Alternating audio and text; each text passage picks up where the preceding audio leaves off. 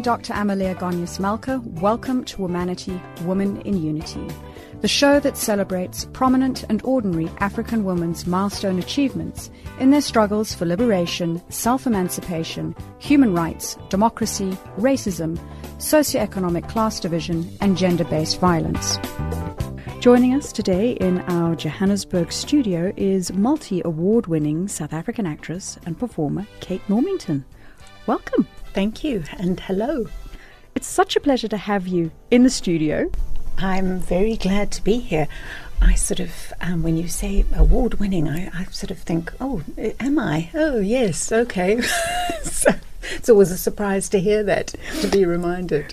Well, I think those are such, these are the accomplishments that one ends up with as the rewards on the outcome of the hard work that you've invested into the career. Yeah, I suppose so, but it's never the focus. It's always a sort of surprise when it happens, hey? A welcome one. To begin with, you've acted in such a variety of mediums and genres: film, TV, theatre, a string of musicals like Hairspray, Grease, the Rocky Horror Picture Show, Mamma Mia. Which we're about to do again. Well, Mamma Mia. Not Mamma Mia, but the Rocky Horror. I was in it about 20 years ago with Craig Abani, who was playing Rocky at the time. So 20 years later, we're both doing another version of the Rocky Horror Picture Show, which comes up to the Teatro in January. Okay, so that's the Teatro Monte Cassino in Johannesburg. Mid-January for a month's run. And are you reprising the same role that you took? No, I was Janet then. And this time I'm going to be playing the narrator, strangely, because although traditionally the narrator is sort of tweed jacket, cigar, they've kind of mixed it up in London, and there's a woman playing it over there, so I think they wanted to see what it would be like with a woman. So we'll see. Oh. And with these types of runs, one of the things that I learned, when you've got Broadway productions, you've got all of these, there's a longevity component to it. Then on some of the acts, be it Chicago, yes, be it the Rocky Horror Picture Show, we're seeing South African talent who took on those roles in, say, the first run of the production and then are re-entering in a different guise. Because it's 20 years on, so you have to reinvent yourself and sort of stay relevant in some sort of sense. But I mean, you can't defy your age, so you have to, you then have to kind of follow the route of decrepitude. When everything is avalanching around you, you have to then just accept where you're going, It's quite liberating on one level, because you don't have to worry about, the preoccupations that you once had about sort of remaining a type. Going through the different performances that you've done, when did you know that performance arts was going to be your calling? I think I'd always performed, and as a kid, my mum, Moira Normington, Danny, used to do amateur dramatics. She'd be horrified if she heard me saying amateur dramatics. But we used to do that in Walkerville. We lived in the south of Joburg, and Mum was always in the pantomime. She always played the Good Fairy. And I apparently at the age of 2 knew all the songs, and they'd done Dick Whittington on this one occasion, and I was one of the cats. I'd have no memory of this, but I knew all the songs, and they needed a soundtrack of a baby crying, and they didn't know how to do it. And Mum said, she knew what would work, and she took me into one of the rooms and said, come, let's go do-dos now. And I wailed the place down, and they got their recording, and then they ushered me back to join in. So it's almost in your DNA. And having gone through this journey, what would you say have been some of the milestones in your career as standout moments? Strangely enough, I kind of think that the difficult times, where you are not, being lauded as you imagine you should be, are probably some of the most informative times where you're kind of forced into being a bit more self-reflective than you might otherwise be. And I suppose going over to London was a huge watershed mark for me, and I realized I thought I'd go over, and I did. I got a job immediately, but I thought that was the way it was going to work, and I went over my first audition, and I got into Sunset Boulevard. I was part of the ensemble, and it was only after that I realized what the struggle was all about. And thereafter I really did struggle and have to do extra jobs and waitress, and but it was incredibly leveling, and in fact some of the richest, most rewarding time came out of that, and learning to be a bit more of a human being. It was a huge growth spurt for me, more because I hadn't gotten to where I thought I should, although I did work ultimately, and did some amazing roles over there after Sunset Boulevard. And there'd been a whole miscommunication, and at that point South Africa hadn't been invited into the EU. Then Mandela was released in 94, and we could all sort of go over on our ancestry visas. So in a sense I'm not a true African, because my ancestry is Scottish and English, but in my heart I feel like an African, and my sentiments. To get back to where I was, just having to be over there and learn some lessons in life and love, I think were more important than where I thought I should be going, But I think, in the shifting landscape, you have to find out who it is you are. It's not a given. You sort of have to really re-question everything you've ever grown up with. But how much more challenging is that as an actress? Because you are inhabiting these different identities, and how does that impact on your identity once you've shed the skin? Yes, I suppose you're always left, and I never quite believed that. I thought, that's it's taking it a bit too far. But then I realized, as you go on and you invest so much more into these characters, you are left with a piece of them. It's a sort of ghost in the genes of these characters, and it does inhabit you. I didn't think that happened, but it does. And you're left with memories of what these people have said. And just recently we've done Into the Woods at Peter Turin's Monte Cassino Theatre, and playing the part of the witch, which was an extraordinary gift for me. I had some wonderful lines to say, and I said them as though I was the one to have penned these incredible homilies and wisdoms. And she says things like, you're all liars and thieves like his father, like his son will be too. Oh, why bother? I'm the witch. I'm what no one believes. I'm the witch. There's something else which I want to say.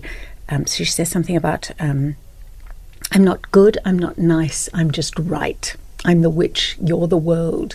So she has this incredible, sort of omnipotent knowledge. She's this oracle, which is what everyone wants to be.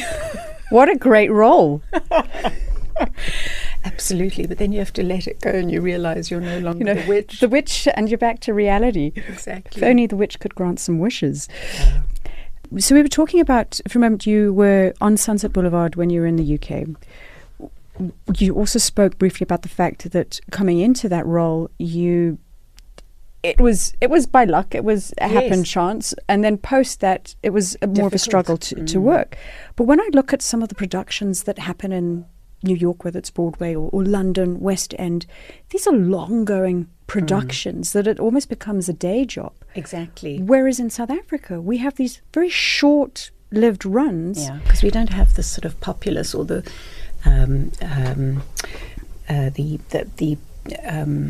tourist market who come here specifically to see shows. although it's we are entering another era in terms of that in South Africa, because Kinky Boots is on at the Fugard in Cape Town at the moment with Earl Gregory playing Lola. And it's have you seen it? I haven't. It's the most amazing production. And so all of these overseas productions are coming over here, and hopefully people like Peter Turin and Jaco van Rensburg and, the new impresarios will bring more and more of them out to put them on. Hazel Feldman, who's doing Chicago around the world. But you're right, we do have these short-lived productions, which is why they're taking them on the road. And Chicago is now having I think they're going to the Far East. They've just been in Germany. So I think as the local cast. production. Okay, because job security is the piece that comes to mind here. That you go in, you've got work for a month 2 months or 3 months, given the rehearsals, whatever. But then after that, that's it, and you've learned all of this material. Then you've got to find something else. Yeah, so it's short-lived. I remember going over 20 years ago and having a director in Britain saying, you've done all of these roles, and I don't think they could quite understand, from the South African perspective. I think they've gotten used to it now because there's so many South African performers over there, that we have this body of work because we have to go through and create our own work if there's nothing. And I think they came to realize what that was all about, because we don't have the runs that they do. They used to call it timeshare over there. You'd be in Sunset Boulevard and then you'd be cast in Les Mis if you were lucky enough, and you'd just do this round robin. But I still feel that there's a sort of, mind you, there are people working over there now, but it's quite difficult to get in. They look after their own, which I understand, but you have to really prove yourself to get into the fold. And no doubt about it, it's a hard industry. What would you say, as a woman, have been some of the gender challenges that you've experienced, whether that be from a pay point of view or being cast into stereotypes?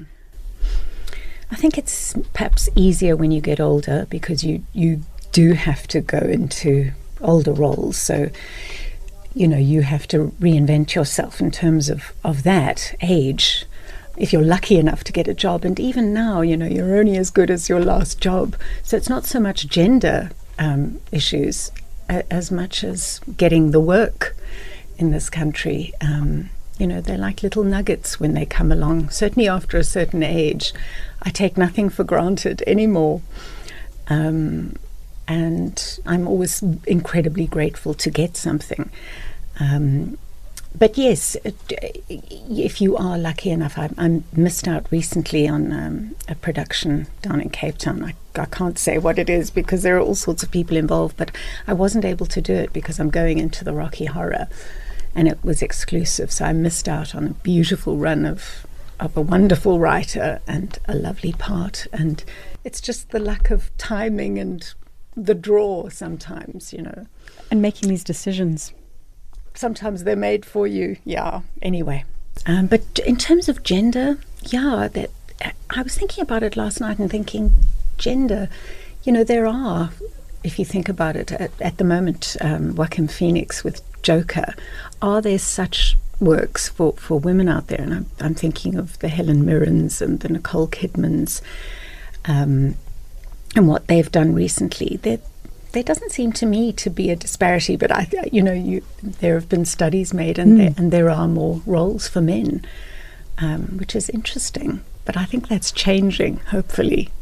Well, I see that in terms of the wave recently of big releases, that you've got more of a heroine attribute that's coming through with women inhabiting roles which you could have just replaced the name perhaps with a guy's name. So there's this, I don't know what you call it, an androgynous in a way of being able to have the crossover.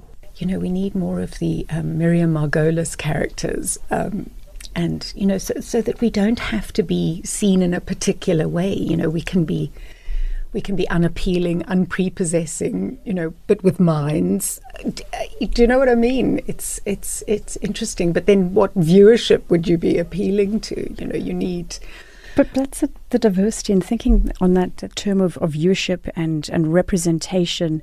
So looking at the Geena Davis Institute on Gender and Media, their tagline is the actress. Geena Davis, actress. So she's established this institute, and their payoff line is, if she can see it, she can be it. And I think that from a medium point of view, that when you see women inhabiting different types of roles, there's a seed there that's sown of, even if it is a fictitious character, that this is possible. Yes. It is.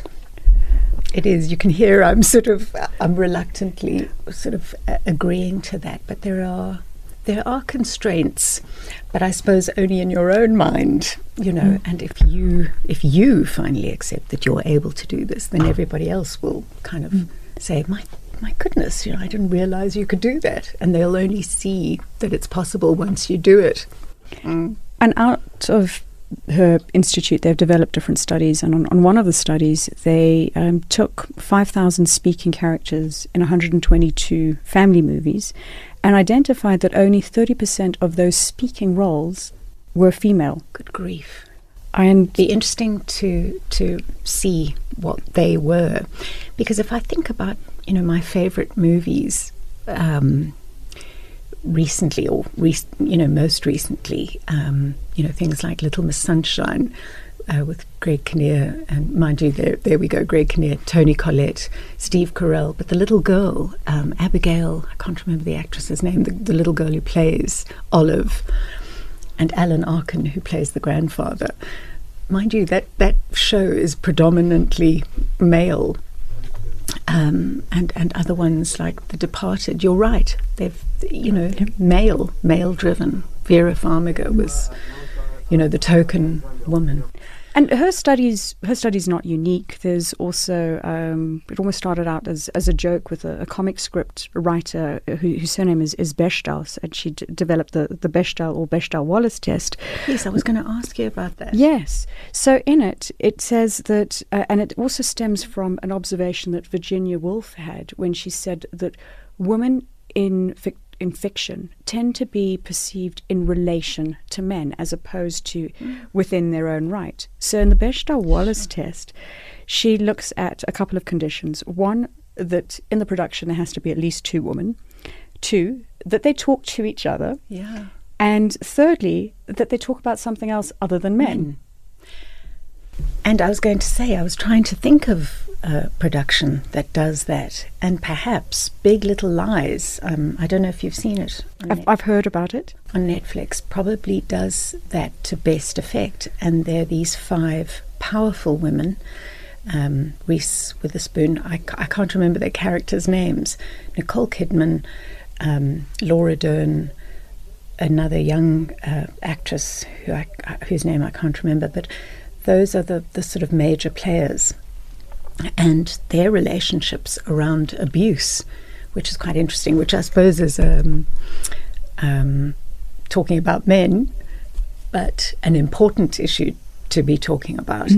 And I suppose that, for me, has been the most recent powerful representation of women functioning on their own terms. And when I consider these types of things, so be it a Big Little Liars or anything else, but media's got such an important role and such widespread penetration into communities, and it shapes people's worldview. And to an extent, it does have a cultural representation and social influence. Things like the Me Too movement. Things like the Me Too movement is being part of that. From a local point of view, Am I Next? All of these considerations which have an impact on our world. I wanted to ask her, when you've got the choice of a role, as opposed to the limitations that we see on opportunities being available. Yes. But is that part of your decision when you take on a role, on how woman or how the character is portrayed and perceived? That's an interesting question. I I think often in this country we don't have the liberty to make choice.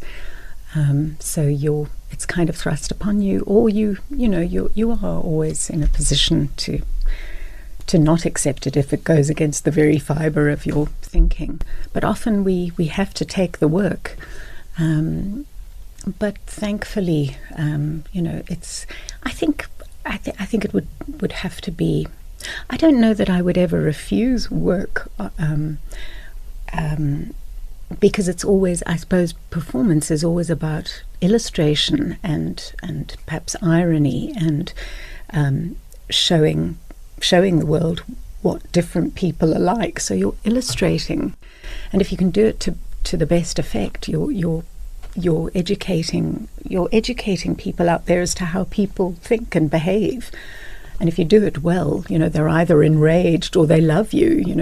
They will either love to hate you or they'll enjoy you for being a wonderful person. Does that make sense? Yes, so your approach is about the art form and looking at the experiences that the role will bring and what it will deliver on the one hand, but then on the other hand, the reality that this is a paycheck. Exactly. And you're shamed into a performance because you can't not give a performance. Making the best of what you get. Absolutely. You were listening to Womanity, Woman in Unity on Channel Africa, The African Perspective, on frequency 9625 kilohertz on the 31 meter band, also available on DSTV Channel 802. Today, we're talking to award-winning, multi-talented performer Kate Normington. We would love to receive your comments on Twitter at Womanity Talk. Now, picking up on our conversation, building into your work and the areas that you did, you studied speech and drama at Wits, honing your craft.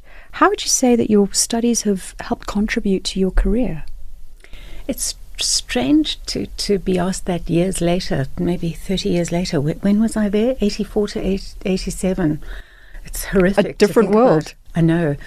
And the drama department at Wits had just started out. It was David Horner who'd started it off. And so it was quite a young department. And I think, as a kid, I don't think I'd placed enough importance on, what was being taught at the time. And, I was a bit of a maverick. But in retrospect, I think back on the classes, and I always remember Yvonne Banning. Do you remember lovely Yvonne Banning? She had one of the most beautiful voices, and she did a lot of radio back in the day when there were, plays being done. And she had a voice that was like syrup. And thankfully, she was our voice teacher, but she was quite strict. And of course, that went against my grain. And, I used to sort of bulk against it. But years later, I appreciated what she taught me. And, I think what I learnt in those days was to take myself a little bit more seriously than I had, and to invest a bit more, not to always bat things back with humour, which is what I tend to do now still. But at least I have that as a tempering. That was something I learnt at Wits, to commit and, not be a flibberty-gibbet, which is my default position.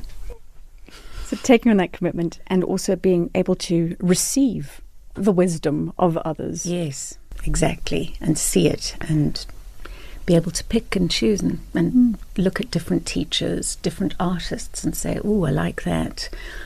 And accumulate skills as you go, and you never stop, Given your experience thus far from the academic side, from the work experience, what would be a few words of wisdom that you would impart if you were to either speak to your younger self or potentially to young ladies that are wanting to take up the baton to act?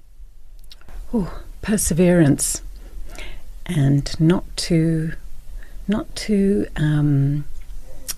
be knocked off their perch too easily, because there'll be a lot of that in their lives, but just to keep coming back like one of those little dolls, the little Skittles, or once you get a hit, keep coming back, because you never know when the next moment will be gold. And as Mum always used to say to me, the magic is just around the corner. And I'm still saying that to myself. You've got to just keep going and just keep the faith.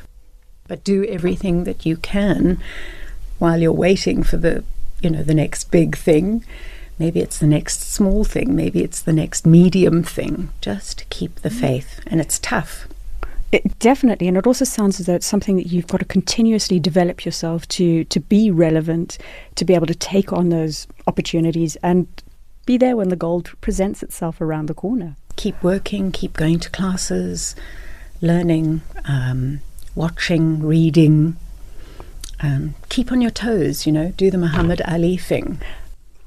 Yes, that's it. Fake it till you make it. And sting like a butterfly, float like a bee.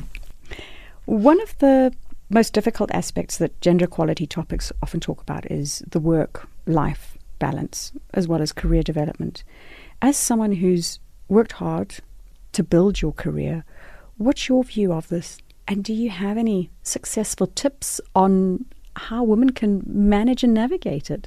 I don't, because I don't think there's a strict formula. However you get through the night, that's how you get through the night. And I don't know any woman out there who has everything sewn down neatly and, can compartmentalize. And I don't have a large family. It's my husband and I and my cat. So I can't profess to understand what real women out there with 3 kids are going through. The real strong women of this country who've brought up children on their own, and the kids who've gone to school on the backs of their mothers. It's the women of this country who have held things together for the children. And there are, I to name a few, Graça Machel and down from there, who have held their families together. Winnie Mandela. I can't profess to be in that arena. And that is an elite. And I call them an elite not from a point of view of privilege, but in terms of they are not just about looking after their own families, but they look after the families of the countries and nations. Nation building. Absolutely. But distilling down from them, it's the women of this country who have held their children and their families together. And I have nothing but respect for that, because I don't know how they do it. It's quantum physics to me. Yeah. But I think, again, I think if you're persevering and you know what your purpose is, I think that can be your focus, and you can do it with as much integrity and authenticity as you can. And I can take leaves from their book and see how they have achieved it over the years. That's the best I'll be able to do. I think we all can. One of the questions that I ask all my guests on the show who've made significant achievements in their respective careers or fields of expertise is about some of the factors that they feel have contributed to their success. So whether it's, as you mentioned, perseverance or fear of failure or hard work, what in your opinion have been some of the key drivers for you? Family and friends and a network of community. I didn't realize what that meant as a youngster. You take it for granted, but the older you get, and the more difficult it is to have access to the same sorts of privileges you did when you were younger.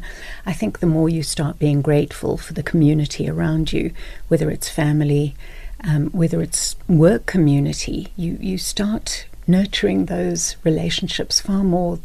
I am learning to do that far more now than I did as a kid. You take so much for granted when you're younger until you start learning what the mechanisms are. I think some people are brought into this world and understand the basic rules immediately, and others like me are late bloomers. You only come to it a bit later and realize that there is a sort of grand plan, and if you can if you can kind of slot yourself in and understand it. There are so many layers to it. But yes, community, work, colleagues, there's a kind of ethics to it, isn't there? Where you learn that communication isn't a given and that you have to nurture it yourself, and from then it becomes never ending, if you're aware of it and you can have it grow out from you. I think those are all valuable points and some that we haven't heard on the show before, and I think that's always the beauty of the show, on bringing on new learnings and understanding what motivates different people. Yeah. What would you say have been some of the pivotal moments in your life as you were growing up that had a big impact on you? I think growing up with a single mom, again, I think that's an important sort of identity for me, is because I didn't realize as a kid what sacrifices she'd made for me. I think I did on a very superficial level, but the older I got, the more astonished I became at how she'd managed to do that. And so I suppose I have always been mindful of taking advantage of situations because they can so easily be swept away from you. And I was in a position to further my education, something that she was unable to do, and something that a lot of South Africans have been unable to do. And I realize how tragic that is. So I suppose that's informed my decisions, that has informed my path to take advantage of it, because some people don't even have it to take advantage of.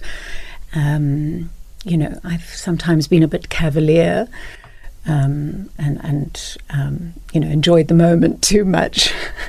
But I've come back, to a sort of ground zero and started again. I think that's the point. You have to start from ground zero every time. You're only as good as your last job, it's not that relentless, but you know what I'm saying. You have to, in a sense, start every day afresh.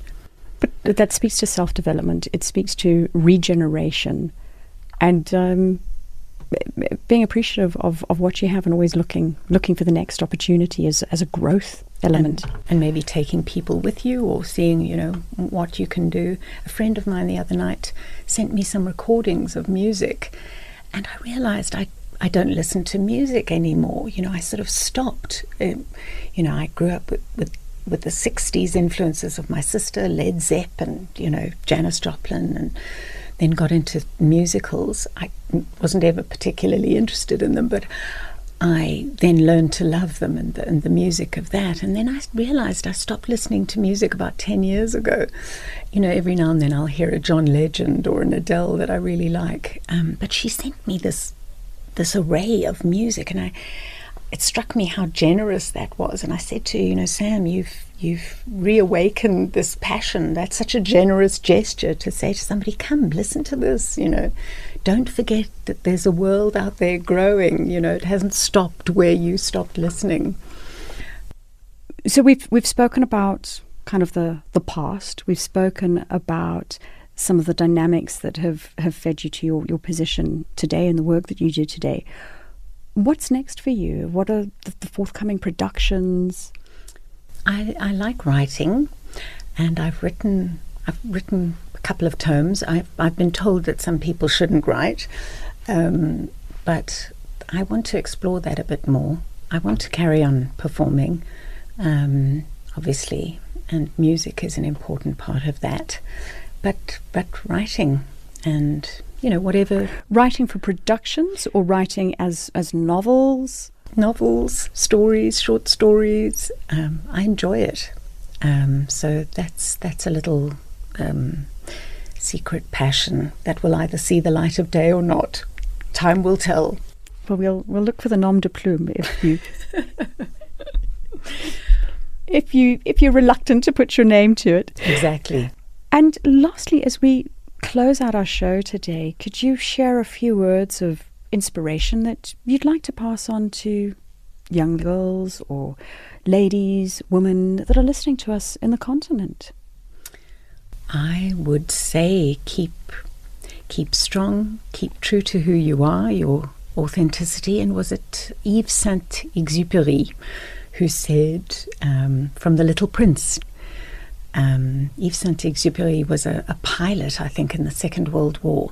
But go out and get a copy of The Little Prince, because it is a gem of a book. And one of the lines in it says, "On ne voit pas qu'avec l'accord, l'essentiel est invisible pour les yeux." Please forgive my pronunciation, but directly translated it means you only see with the heart. The essentials are invisible to the eyes. So follow your heart, follow your authenticity, and you can't go wrong. Wonderful. Thank you very much. Really appreciate that thoughtful consideration and the value from your stories. Thank you so much. I'm glad I was here. Thank you so much for joining us. It's been a pleasure to have you on the show. Thank you. You have been listening to Womanity, Woman in Unity on Channel Africa, The African Perspective, and we have been talking to award-winning actress-performer Ms. Kate Normington.